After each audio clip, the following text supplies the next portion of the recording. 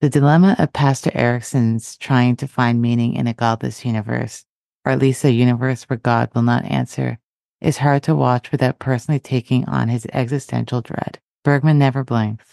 He doesn't hand us any easy answers or life-affirming reassurances. It's grim. It's a great work of art. Those are words from cartoonist Seth on Ingmar Bergman's 1963 film, Winter Light.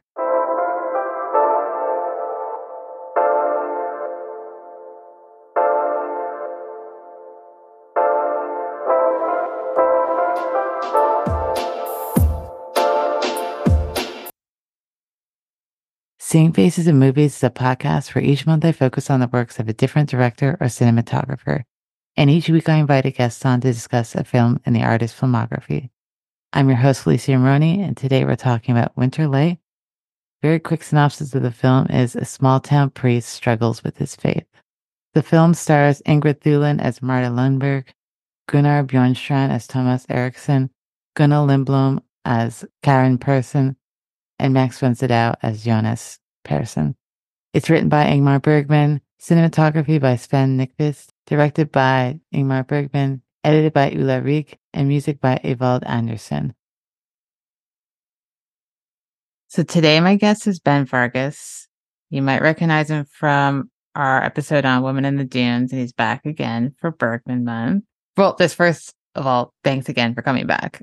I really appreciate you coming back and talking about Winter Light with me. So I highly recommend people go back and listen to Women in the Dunes. If you haven't seen it, this is your chance to go watch it for the first time and listen to people talk about it. If you've seen anything the past couple months that you think the listeners and myself should really watch, let us know a couple of films that you think we should add to our watch list. So on the Silver Globe, that is from the director of Possession. I will try and pronounce his name, but I might butcher it. Andrzej Zulawski, I think that is how you say it. He's a Polish film director. And so he made this film 88, but I think it took like 10 years to be finished. The Polish government actually came in and burned a lot of the sets, some of the film, a lot of the props. And so the finished product that we actually are able to see now is missing about 30 minutes of actual footage. Oh, wow. So what they did in place of it was they had a narrator and they just had random film, like subway scenes or nature scenes or whatever it was that they decided to put in there. And they just explained what was missing. So it was very interesting. And it kind of was nice because the movie is very intense. So it was kind of like a little bit of a break because you're just like hearing the explanation. Yeah. But it's like if 2001 had a baby with name a Tarkovsky film because it's like the most mind-bending. The world is so big, and the fact that this movie's not like 6 hours long is absolutely insane. I think they wanted to have it be around 3 hours, but I think it ends up around 2.5. Okay.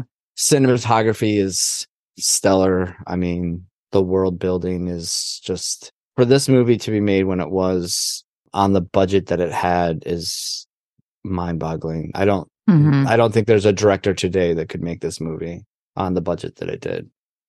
Is this pre or post Possession? That's a good question. I should probably be looking this up myself, but Possession was in 81.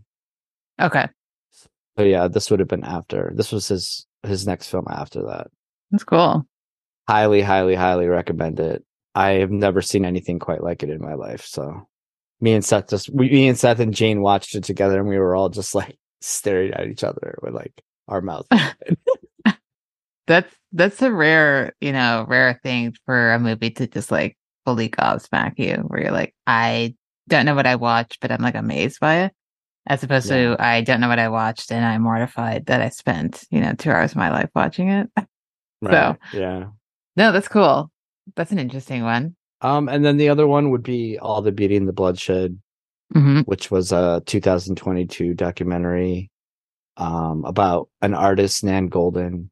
And she was big activist. A lot of her work was centered around back in the 80s with the AIDS epidemic. And then after that, she took on the Sackler family, who is the pharmaceutical dynasty who started Oxycontin and all those opioids that we are now all addicted to. And so she actually was able to, through her activism boycotts, she was able to get most of the museums in the world to take away the wings that the Sackler family had donated to. They were a big art donator. So like the Guggenheim and the Met and major museums all over the world. So it was pretty inspiring, the things that she's done. So that's cool. I don't know if you've seen, have you seen anything by Laura Poitras? No. She did Citizen 4, which was the documentary about Glenn Greenwald and Edward Snowden. Oh, okay. No, I'm trying to get more, on top of documentaries. I try and actively watch like a certain number a year, just because, like, to get myself to actively watch them, because it's not my go-to right away. So I try and watch at least 5 to 10 a year, and I always love them, but I don't know why I don't, gravitate towards them naturally. But I know that all the Beauty and the Bloodshed made like a huge splash last year, so it's been on my radar to watch. But those are both great recommendations. We're talking about Ingmar Bergman today, and I know that you wanted to chat about Winter Light specifically. Do you recall the first time you watched this film and what your thoughts were on that first watch? Because we will get to the more recent watch and your thoughts on it, because sometimes your mindset changes when you watch a film over and over again. But I was impressed with it, but I would say a film that hit me harder at the time was Diary of a Country Priest by Robert Bresson. And that one was pretty hard hitting. That's probably one of my all-time favorite films. Yeah. And Winter Light, I think maybe when I first watched it, I wasn't really in the right mindset, I think, to see it. So obviously I enjoyed, the cinematography and the direction, and it was cool seeing Max von Sydow in like a different type of role. Yeah. He's almost unrecognizable in this movie. You know what I mean? Like, it's kind of weird. It doesn't seem to be like fitting to a lot of the other stuff that he does. But this last watch definitely hit me a lot different. I think partially it's because, with age, you experience different things, and love and loss of love, and loss of life, and, faith and the struggles with that. And watching this at different stages of your life would probably be, watch it when you're young and then watch it when you're middle-aged, and you'll probably have a much different perception of it. So I agree. That's what I've been finding over the course of this series.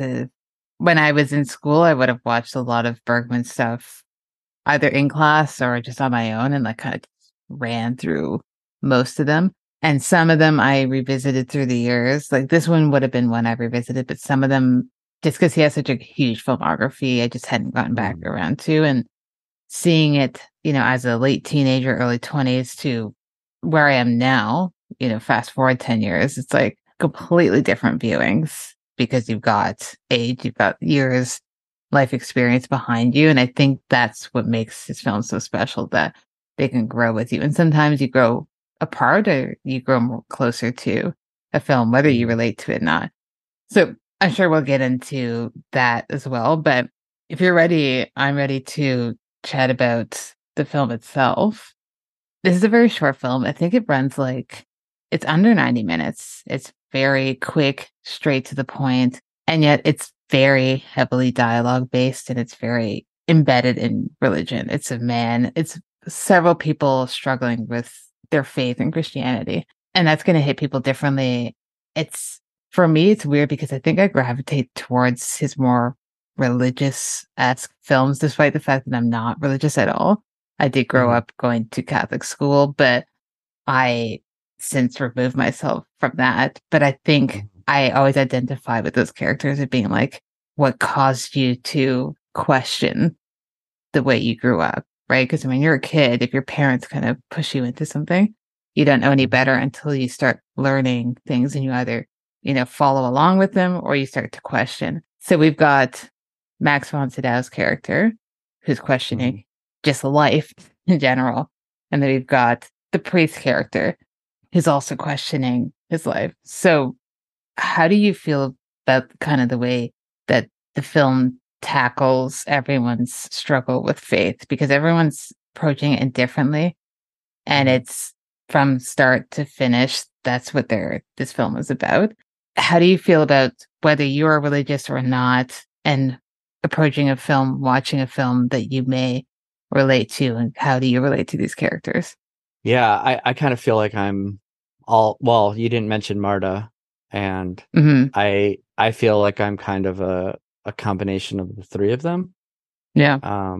Because I do deal with anxiety and the loss of control when it comes to things like Russia and Ukraine, or the Israel situation, or China never knowing what they're going to do, or the Middle East. And we live in a society now where the information comes in at us constantly. And so it can be very, very overwhelming. So I definitely understand his side of it.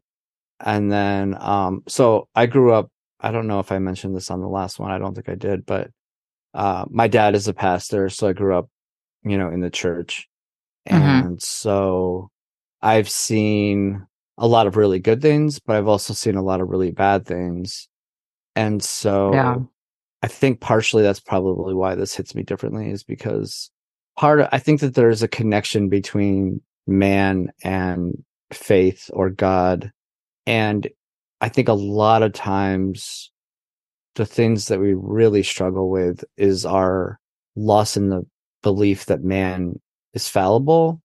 Like we set up ourselves to think that somebody is kind of like above reproach because we trust them, and we want them to guide us and kind of help us along the journey of life. And then they let us down. And so I think a lot of times we associate that with God. And so, which I think it's a tough thing to like separate, because I think a lot of people just automatically think that it's, their faith, when it's really that we've been let down by man and the people around us. There is that struggle. But then obviously, if you do have any type of faith in any religion, if we think that something should happen and that it doesn't, then it's easy for us to just say, well, none of this is true, and to look at it from that standpoint. Yeah. But I don't think I've ever really looked at faith as like a magic 8 ball. Like, I'm going to get like the answers, or, I'm going to wish for a car and then I'm going to get a car kind of thing. And I think that that's something that, people do, and they do that with anything. Like they do that with a job or a partner, or whatever it is that they put that faith in, because we all have faith, whether it's in a God or a deity, or, we put it in a career or a person or our kids or whatever it is. Like faith is something that we all have in to some extent, you know what I mean? Like it doesn't have to be religious. And so like, I also, can relate to Tomas, because he has felt that he has been, he has that famous line where he's like, God, why have you forsaken me? Which is like, it's really powerful, because he's supposed to be like a man that's dedicated his life to God. And, he's questioning everything that he's done and up until that point. And then Marta, I, being a hopeless romantic, definitely, I know. I definitely side with her a lot on things. And he's so ornery, and like he makes me so mad, because she's practically like throwing herself at him, and he's just so unbothered by it, and it's like so frustrating to watch. It really They're just is. like, You don't get it, dude. Like she literally will do anything for you, and you're just like, whatever. Right? Well, okay, let's talk about that because I also feel the same way. I'm just like, dude, like she's already been taking care of you. And what's the deal? Like, I know that we're then told he previously married, the previous wife passed away. It's been a couple years at this point. So I guess for him, it's still fresh, which is totally valid. That's totally fair. I I don't think think he said Marta's four. pushing it. Has it been I think 4? he said 4 years is what he Okay. said. Yeah. Enough time, maybe not for him. Obviously not for him. Whether it's enough time or not, he still seems to just kind of treat Marta like absolute trash. And I think it's just so unwarranted because this is a woman who is just so pleasant. And you don't need to love her, right? Hmm. It's okay if you don't love her, but let her down a lot nicer than the way he did in this film.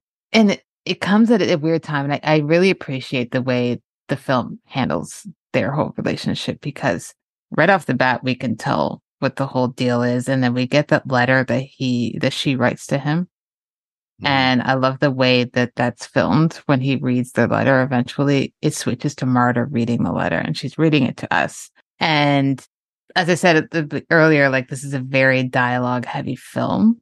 Sometimes that can be heavy handed of just someone reading to you and you're like, okay, this is a lot now. But she's so compelling and you are like hanging off of every single word she's saying and you're following that story and you just feel for this woman who's just a human being who's had like a rough time and she's really pouring herself out to him. And she knows that he doesn't love her, but she's still willing to offer her love to him. And it's so sad the way she puts herself out there because I think we all can relate to that. Doesn't matter who you are. You can relate to being in a position where you have loved someone more than they've loved you.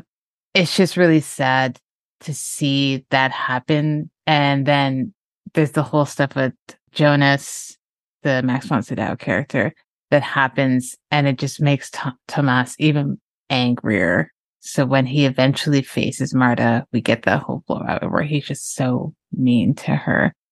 Anyone who's listened to this before and I don't usually go narratively, so we'll just jump from scene to scene. But like, how do you feel about, the way Tomas handled Marta as it relates to what's happened to Jonas and his questioning of his life and his faith?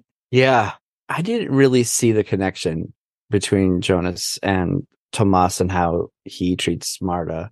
I mean, I think Mm, that it definitely like pushes him further towards, his unbelief and lack of faith. hmm I don't think that that has a connection, at least for me. I didn't see that between. hmm I think that a lot of what he's struggling with is the loss of his wife, Yeah. and he's pushing her away probably because he doesn't want to love somebody again because he's afraid that that will just happen again. hmm Which is understandable. I have never lost a loved one to death, but I would imagine that it would be pretty soul crushing. So Yeah. it's understandable, but I also don't agree with how he decides to treat her in the Yeah. meantime. Because, well, I guess I'll ask you this because I am torn. Do you think that he loves her, or do you think that he just finds her as a nuisance?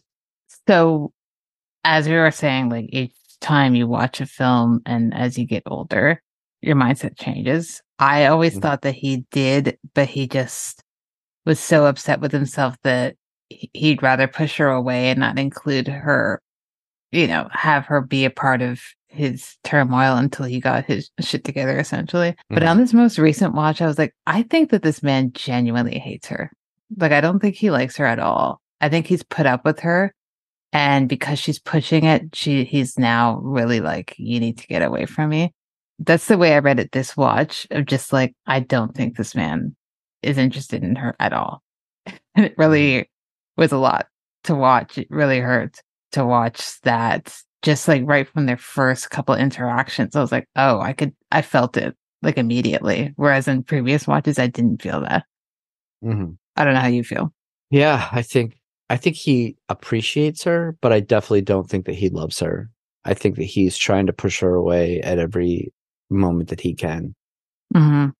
And it's sad because he's a difficult man, and for her to be so she's so caring and loving, he just doesn't care. I think he in a lot of ways doesn't think that he probably deserves it. Like I think he thinks he should be Yeah.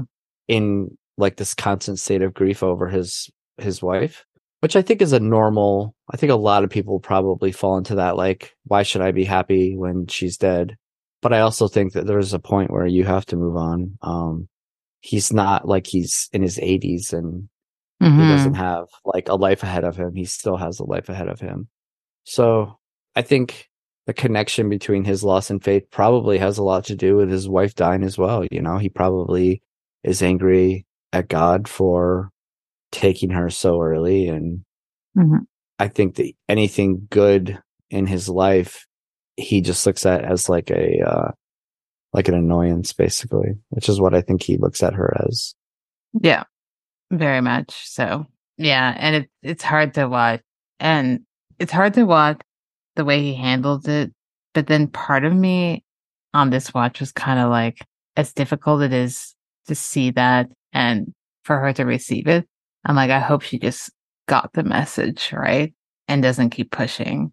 'Cause sometimes you Hmm. need that rough break because she doesn't Right. deserve that. And also, like, if he truly doesn't have any interest in her, then it's better for him to like just let her know. He could have been nicer, but hey, that doesn't work with everyone, unfortunately. Doesn't seem to be working with Marta. Yeah, it's interesting to see that sort of love triangle because it is essentially a triangle. He's still in love with his wife, right? And for it to be involved with the pastor and she's a school teacher and a dead wife. That's a interesting storyline for a film. But something that's also kind of prevalent in this film is the characters feeling a sense of lack of control over their lives and what's going to happen in their lives, not only to them, but like outside of what they're able to control. So they're not able to control their daily lives along with stuff that, day to day that has nothing to do with them. Like, the conflict in China has nothing to do with them day to day, but it does. It's like an overlooming thing that's happening that seems to have troubled Jonas to the point where he eventually ends his own life, unfortunately. Each character, if we're talking about the three central characters, are grasping onto control that they are losing. We got Jonas, who can't control what's happening in China because there's no way for him to control it. Tomas, who can't really control, his grief over his wife or Marta and getting her to just back off or the members of his parish and what's going on in their lives. And then we've got Marta, who's unable to get the love of her life. So how do you feel about kind of that being something that we can all relate to and as it relates to these characters? Because I think on the surface, it seems like it could be a lot. Like no one's thinking about all these things, but like there are people that we all know who are thinking about these things. Whether it's, Me every yeah, day. yourself or Yeah. someone. Just I think it's very relatable, but how do you feel about the way that the film tackles that? And again, such a short runtime to have all these people who have like a sense of dread. Yeah, it tackles some big subjects, and again, it doesn't really get super deep into them, mostly just probably because of the runtime, which I actually Hmm. appreciate. I mean, there are no quick answers, there's no lawn answers to any of these things, right? Like we could Yeah. sit here and talk about me being scared of Putin's shooting nuclear weapons at us, but what is that actually going to do? So you live in this like constant fear that like we're just going to get annihilated at some point, but does that actually is Yeah. there anything positive that can come out of that? And so like that overwhelming dread of things outside of our control is very relatable.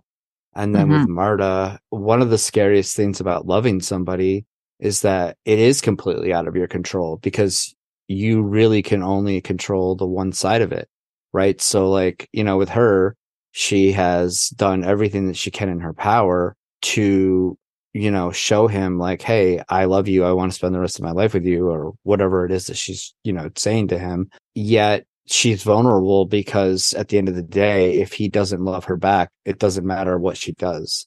And that's something that I think everybody can relate to. Yeah. Because if you're actually given all of yourself like she is, then, the letdown is obviously a lot harder than if you're just kind of being casual or, you know what I mean? Like, it's easy to just wait around and accept good things, but when you're unsure, it's a hard thing to kind of throw out there. Yeah. So yeah, I find it to be all very relatable. I mean, yeah, so do I. I think it comes down to just the writing.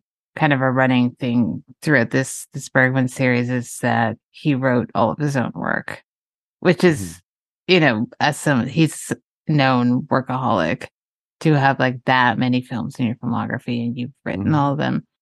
Alongside, you've also are, a playwright and doing your own, stage productions as well. But the characters are always very well rounded, and you can see the two sides to each of these characters. And I feel like, again, this is dependent on the person you are. But I think I can see the rationale between both sides. So with Jonas, he's got a ton of kids. He's got a kid on the way, and this man's struggling with stuff that's outside of his control. His wife is worried about him. She comes to Tomas to say, can you please help him? Just talk to him and see if you can get him to like maybe just not worry so much so that it consumes his life. And Tomas does try and sit down and relate to him. Like he tries, he talks to him about his life. And it's kind of a weird moment in the film where it's kind of funny because you can see Tomas is really struggling to try and relate to this man. And he's just telling stories about his life that really don't relate to anything. And you can see Jonas is just sitting there like, I don't think this is working for me. I'd like to leave. But you feel for both of them. I feel for Tomas in that moment because he's just like, what can I do to just kind of get you to sit here and think about something else? So Jonas eventually takes his own life. And you as a viewer are like, okay, I don't want to judge someone for making that decision if life is too hard for them. But then you get that shot after of him and his family when Tomas goes to the wife to say, hey, this is what happened. And there's that looming shot of her inside with all the kids. And she has to now tell her kids their father's not there. She has a kid on the way. She's going to be left alone. Bergman's always giving you both sides of things.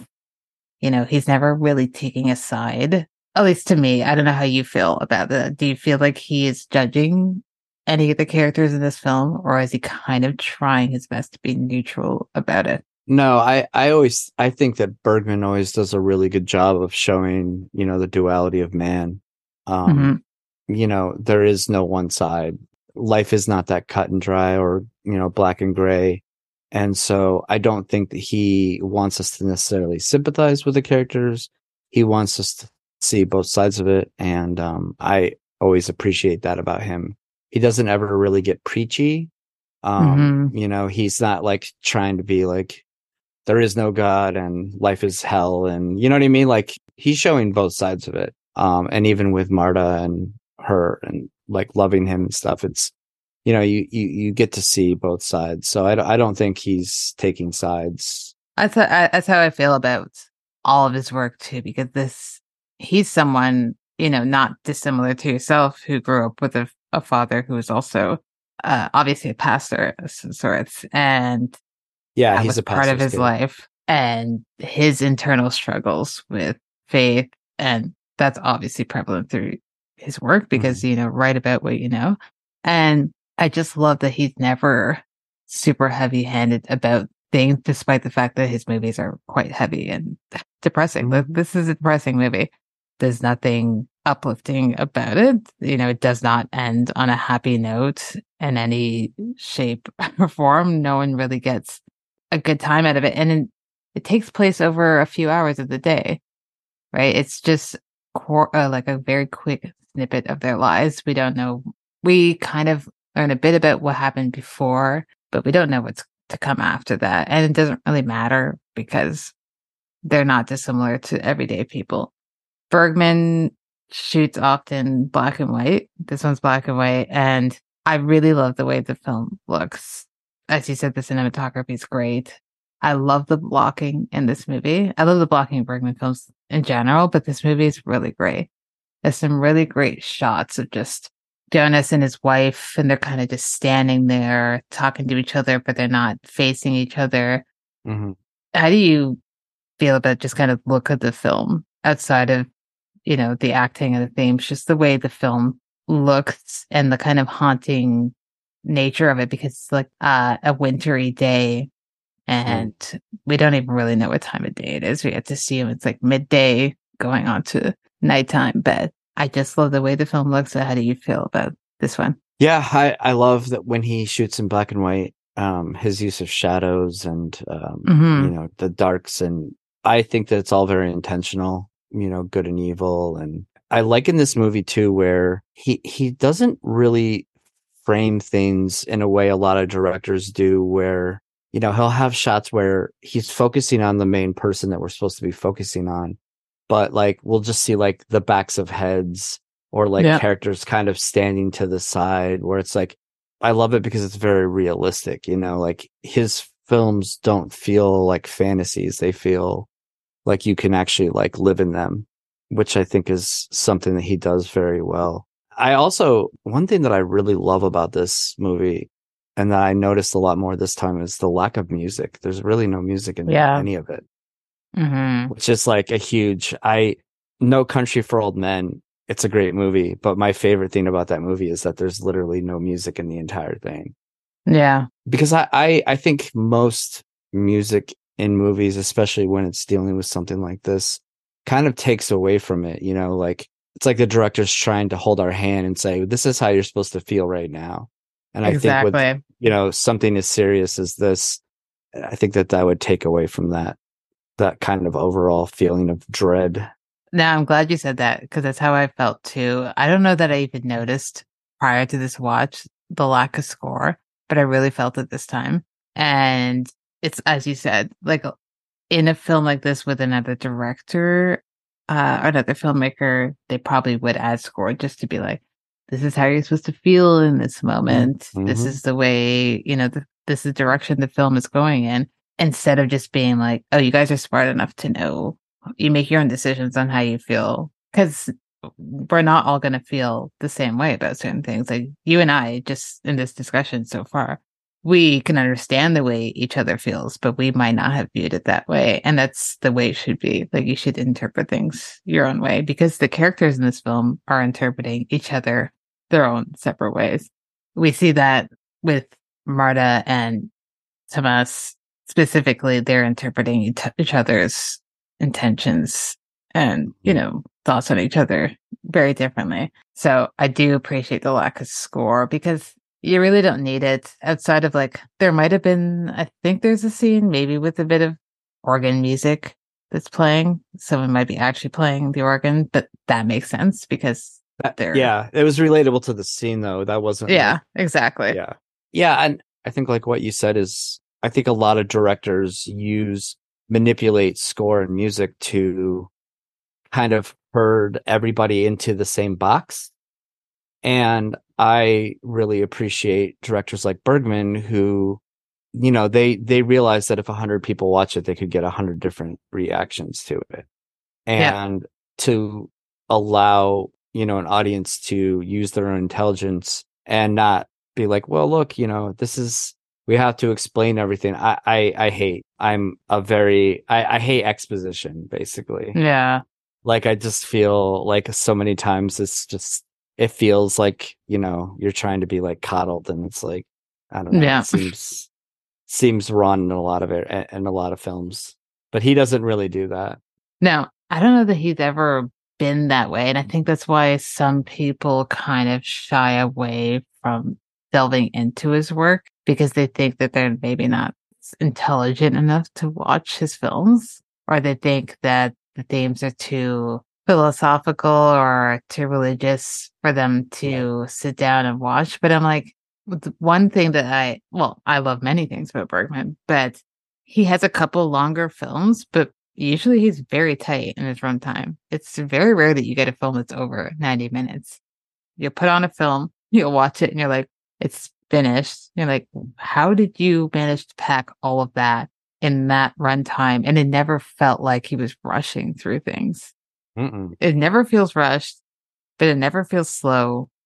And you're like, there's so much information, so many themes that you tackled. And how does one do that? Because most people, it would take them 4 hours to tackle that, and they still wouldn't get to the point where he gets straight to the point without ever feeling rushed. So I just think we always talk about Bergman as filmmaker who tackles these things, but I think that people forget that he's also writing this, and I think that people should be actually studying his scripts. And I don't know how it is now because it's been a long time since I was in film school. We definitely were not studying his scripts. We were studying his films in terms of visually, but it's just like insane writing to me. One can only aspire to write one of his scripts, let alone the amount that he did. One of the last things that I wanted to bring up was this is part of kind of like a religious trilogy. Religion comes up quite a bit, but there's a bit of a trilogy that he made that's like they're not sequels, but it's like a kind of a, so there's Winter Light, Through a Glass Darkly, and The Silent.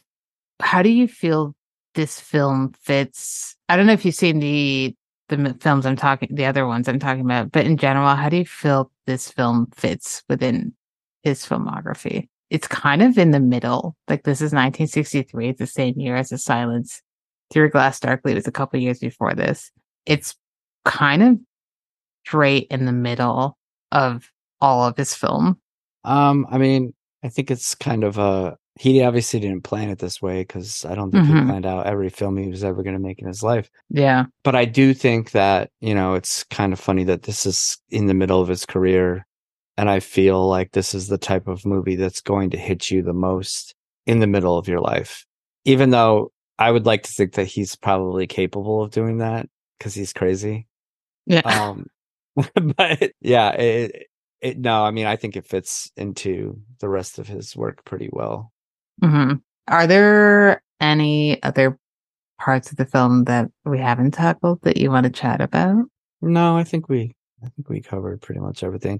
This is a pretty concise Yeah, succinct. Yeah, exactly.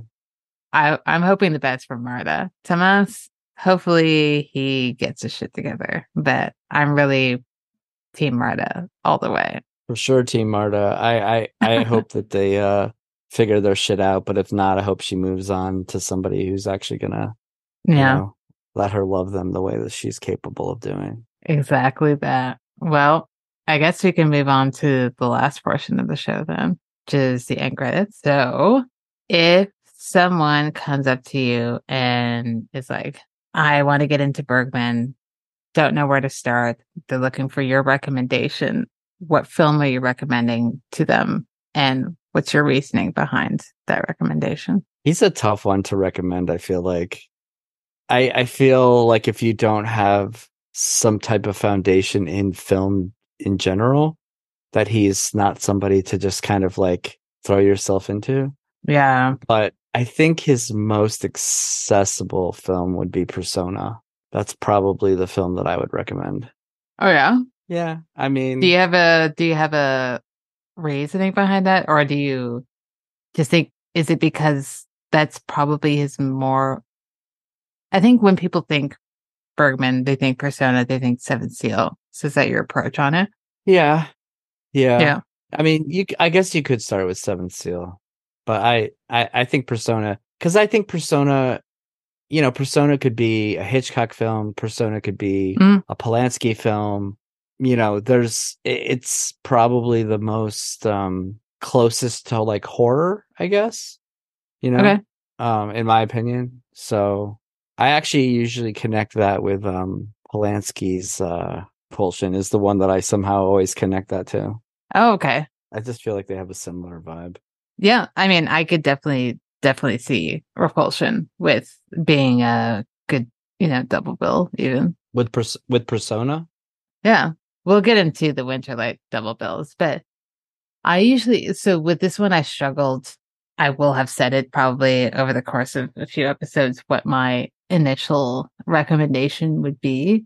The first Bergman I ever saw was Cries and Whispers, oddly enough. And then I saw, the Persona of Seven Seal. But on this go around of rewatching a few of his films, my go-to has been like, if I was to recommend a film that I think would be accessible and would lead you down to various Bergman paths, I would pick Wild Strawberries because I think that's a pleasant enough film, but it gets dark, not winter like dark. It doesn't get as dark Virgin as Spring dark.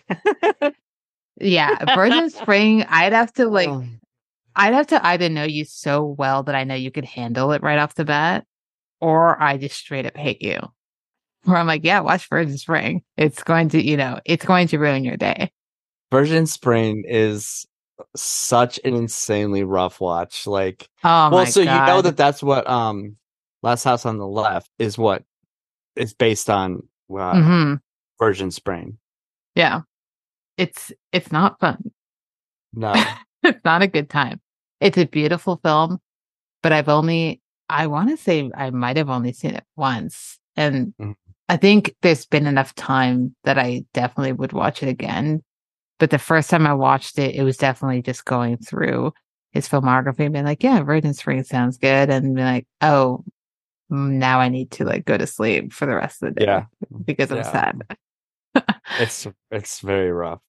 Yeah. This one's not as rough. Winterlight is not as rough. Neither It's is rough in a Persona. different way. It's rough in a different way. Yeah.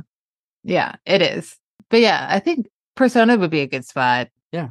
It's entirely dependent on the person. But second question, double bill. So the idea of religion, and lack of faith, the struggling of faith is not new. It wasn't even new when Bergman was doing it.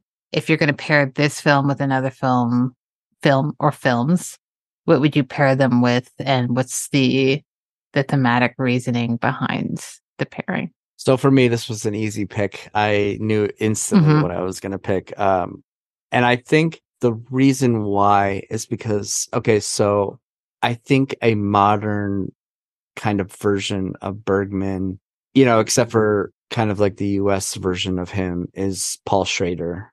Paul Schrader actually has a degree in religion, and he actually wanted to be a priest or a pastor at some point in his early career. Yeah, I mean, I could his see early that. life. And well, I mean, yeah, if you look at the subjects Yeah. that he tackles, it's not doesn't seem that far fetched. But for me, First Reformed is like the modern equivalent of Winterlight in a lot of ways. Yeah. Especially with the connection between global warming and the fear of China and nuclear war and things like that.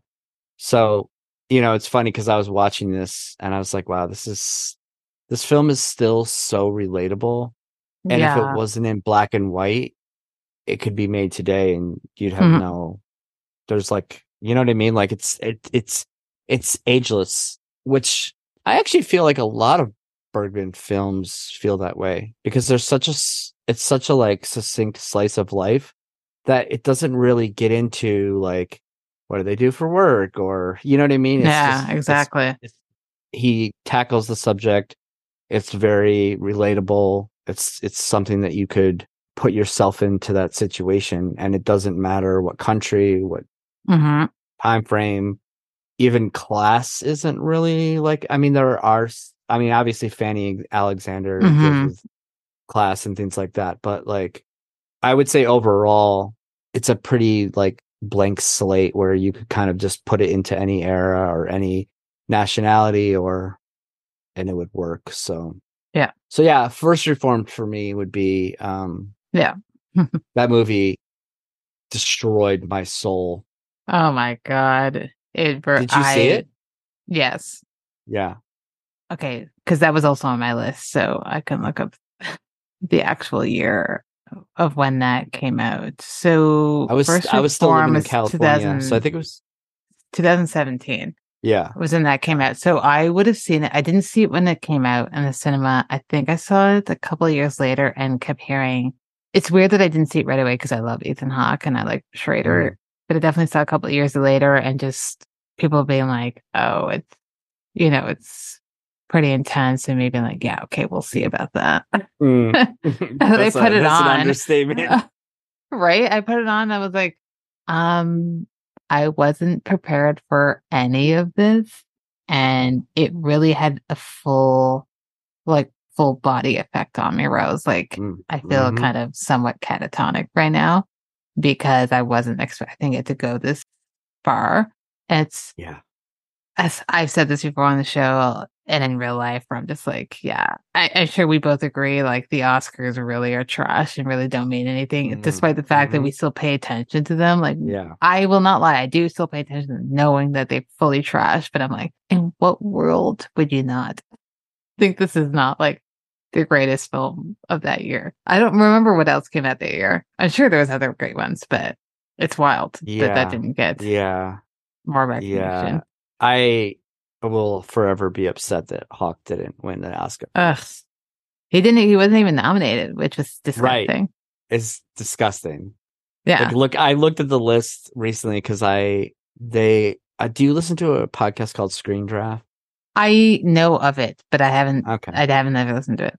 They did one where First Reformed was talked about, and they were it was an Oscar one, and they were talking about how, Hawk didn't get nominated, and they gave the list, and I was just like, he's literally better than everybody on this list. Yeah. It's just crazy to me. And it also feels like an Oscar role. Like, I remember watching it and being like, he's going to win the Oscar for this, or he'll, at least get nominated. And then when it came out, I was like, wow, that seems. Yeah. But I'm not sure how the Academy thinks about Paul Schrader. I think he's kind of on the outside looking in. Yeah. I think he's too vocal. And they're like, we're too scared to touch him. Yeah.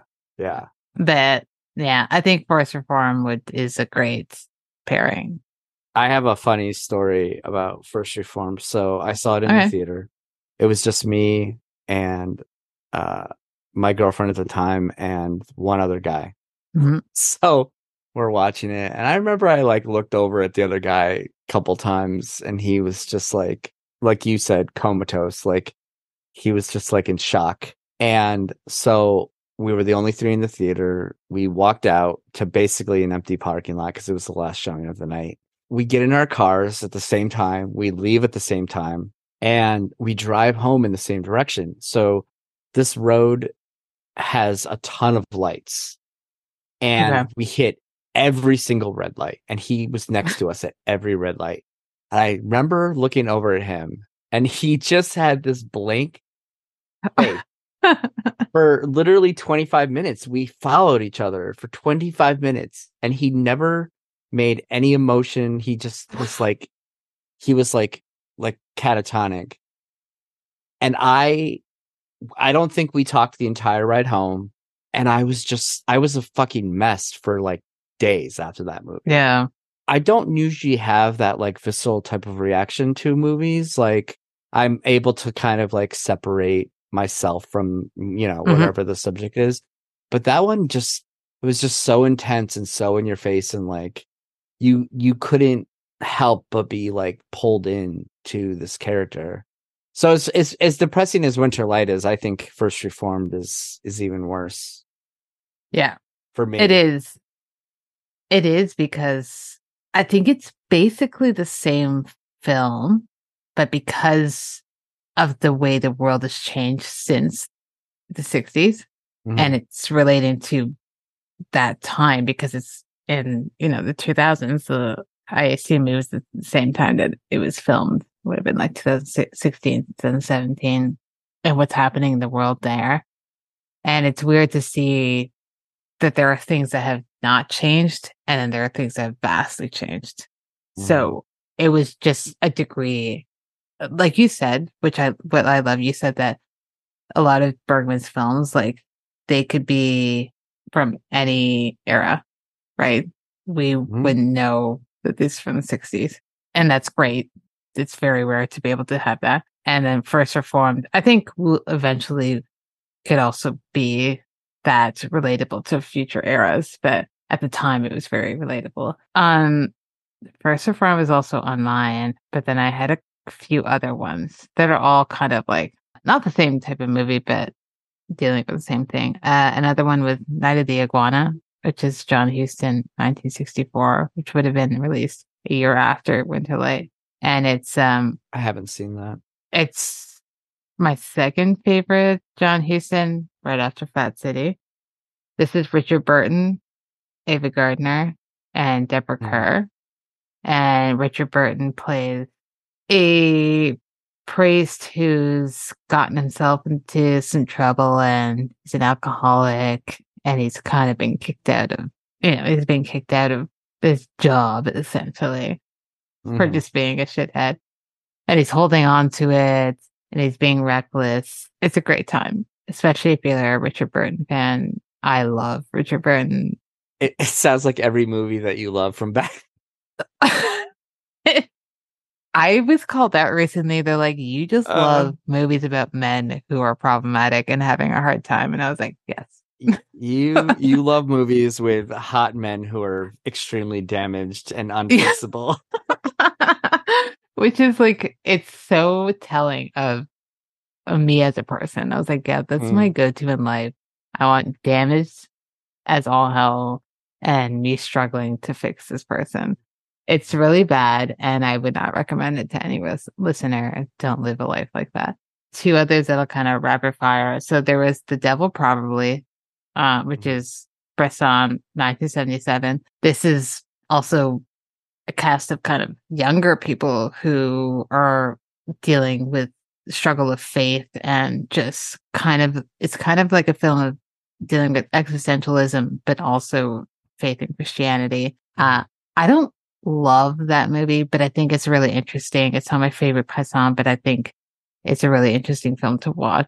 I surprisingly have not seen that, and I'm a huge Bresson fan.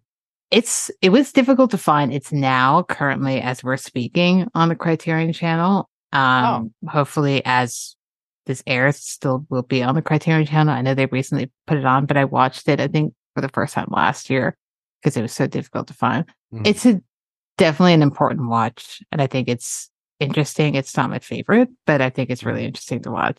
The last one might be another obvious one, but would be Scorsese's The Last Temptation of Christ. I had was avoiding watching that one for a long time because I thought it was going to be like just straight up the story of Jesus type of Right. deal. And I just wasn't up for it. So a couple of years ago, I finally was like, okay, it's time. And it blew my mind. And it's one of Mhm. my favorite Scorsese films ever. It's so trippy. Like I could Mhm. not believe it blew. It's kind of the same way I felt about First Reform, where I was just like, what in the hell is happening in this movie? Mhm. Mhm. Um, it would be a weird double bill with Winter Light, but I think, and I'm trying to figure out what would be, I think you have to start Winter Light and end with, I think you'd have to start with Winter Light. yeah, Once you watch Last Temptation of Christ, you can't go to this. no, you'd be like, Uh, I need to now just think about this forever. You can't watch anything after that, but Crazy story about that. Apparently, he wanted Nick Cage and as Nick and as Jesus, Jesus. and he turned it down. Apparently, I think we would have gotten a much different movie. Yeah. I mean, I I think would have Willem been all Dafoe there is for it, great. but Oh, Defoe I is still would have watched amazing. it. Defoe is great because I think not that Nick Cage wouldn't have understood the assignment. I think he would have understood and be like, okay, well, I'm still going to do my own thing though. Whereas Hmm. Defoe, I think, fully understood the source material Hmm. that was adapted into this film. That's a great movie. And I know people who straight up hate it, and I know people who really are like, this is a wild film to have in your filmography. So I'm not necessarily a Scorsese fan. I don't Hmm. like my top five Scorseses are typically not on other people's lists. because I don't really love like the crime stuff or the mafia Neither do stuff. I. My favorites are Bring Out the Dead, Last Temptation of Christ, After Hours, Yep. Raging Bull, King of Comedy. Those would be like the ones that I gravitate towards. I love that Scorsese was like decided to make that movie because he knew that he was going to get so much backlash for it. And yet he still took it on, which is a really bold choice when you think about it. Like I think most directors at that point, I feel like he didn't have to make a movie like that, right? Like he could have just kept on his career trajectory and, not taken that chance. But I love that he did. And, obviously he grew up Catholic and his parents are religious. And so and he clearly loves his parents. So it was like kind of a crazy choice. I'm really glad that he did it because I love it. Same. I mean, I agree. Most of the crime stuff, it's like we're both on Twitter a lot, and your top 5 Scorsese comes up, and I often get shit for being like, "How is it that like Goodfellas is not on your top 5?" And I'm like, I do like that movie. It's just not in my top 5 at all. Like the ones that you mentioned, Age of Innocence would be up there too. But that film in general is just wild that he made that movie, and I love it. But yeah, I think that was Ingmar Bergman's Winter Light. Thank you so much, Ben, for coming on the show and talking to me about it. I had a great time talking about a really depressing film. Yeah, I was pretty intimidated to do this one, actually. I didn't feel like I was capable of talking about Bergman, but I think we did okay. Why not? But you did a great job. You brought a lot of great insight and like personal stories to it too, which I appreciate. And I was lucky enough to also be on your show, Cinema Shitshow, which I had a great time being on, and I can't wait to be on again. I also can't wait to have you on this show again if you'll come on for a third time. I know I've had you on twice and you might be tired of it, but I'd love to have you on again. I want to come on and talk about another very depressing director, and Michael Haneke. Please. I'm a huge fan of his. So, I mean, as you know, that's my man. Yeah. Love him. Seeing Faces in Movies is an official podcast of the Royal Film Club. It's hosted and edited by Felicia Roney, with intro music by the Mark Walker. If you like what you heard, let us know at seeingfacesinmovies.com or send us an email at seeingfacesinmovies@gmail.com. And while you're at it, please subscribe and rate the show wherever you listen to your podcast. And thank you for joining us for our Ingmar Bergman month. The air is still in the silence of my room. I hear your voice softly calling.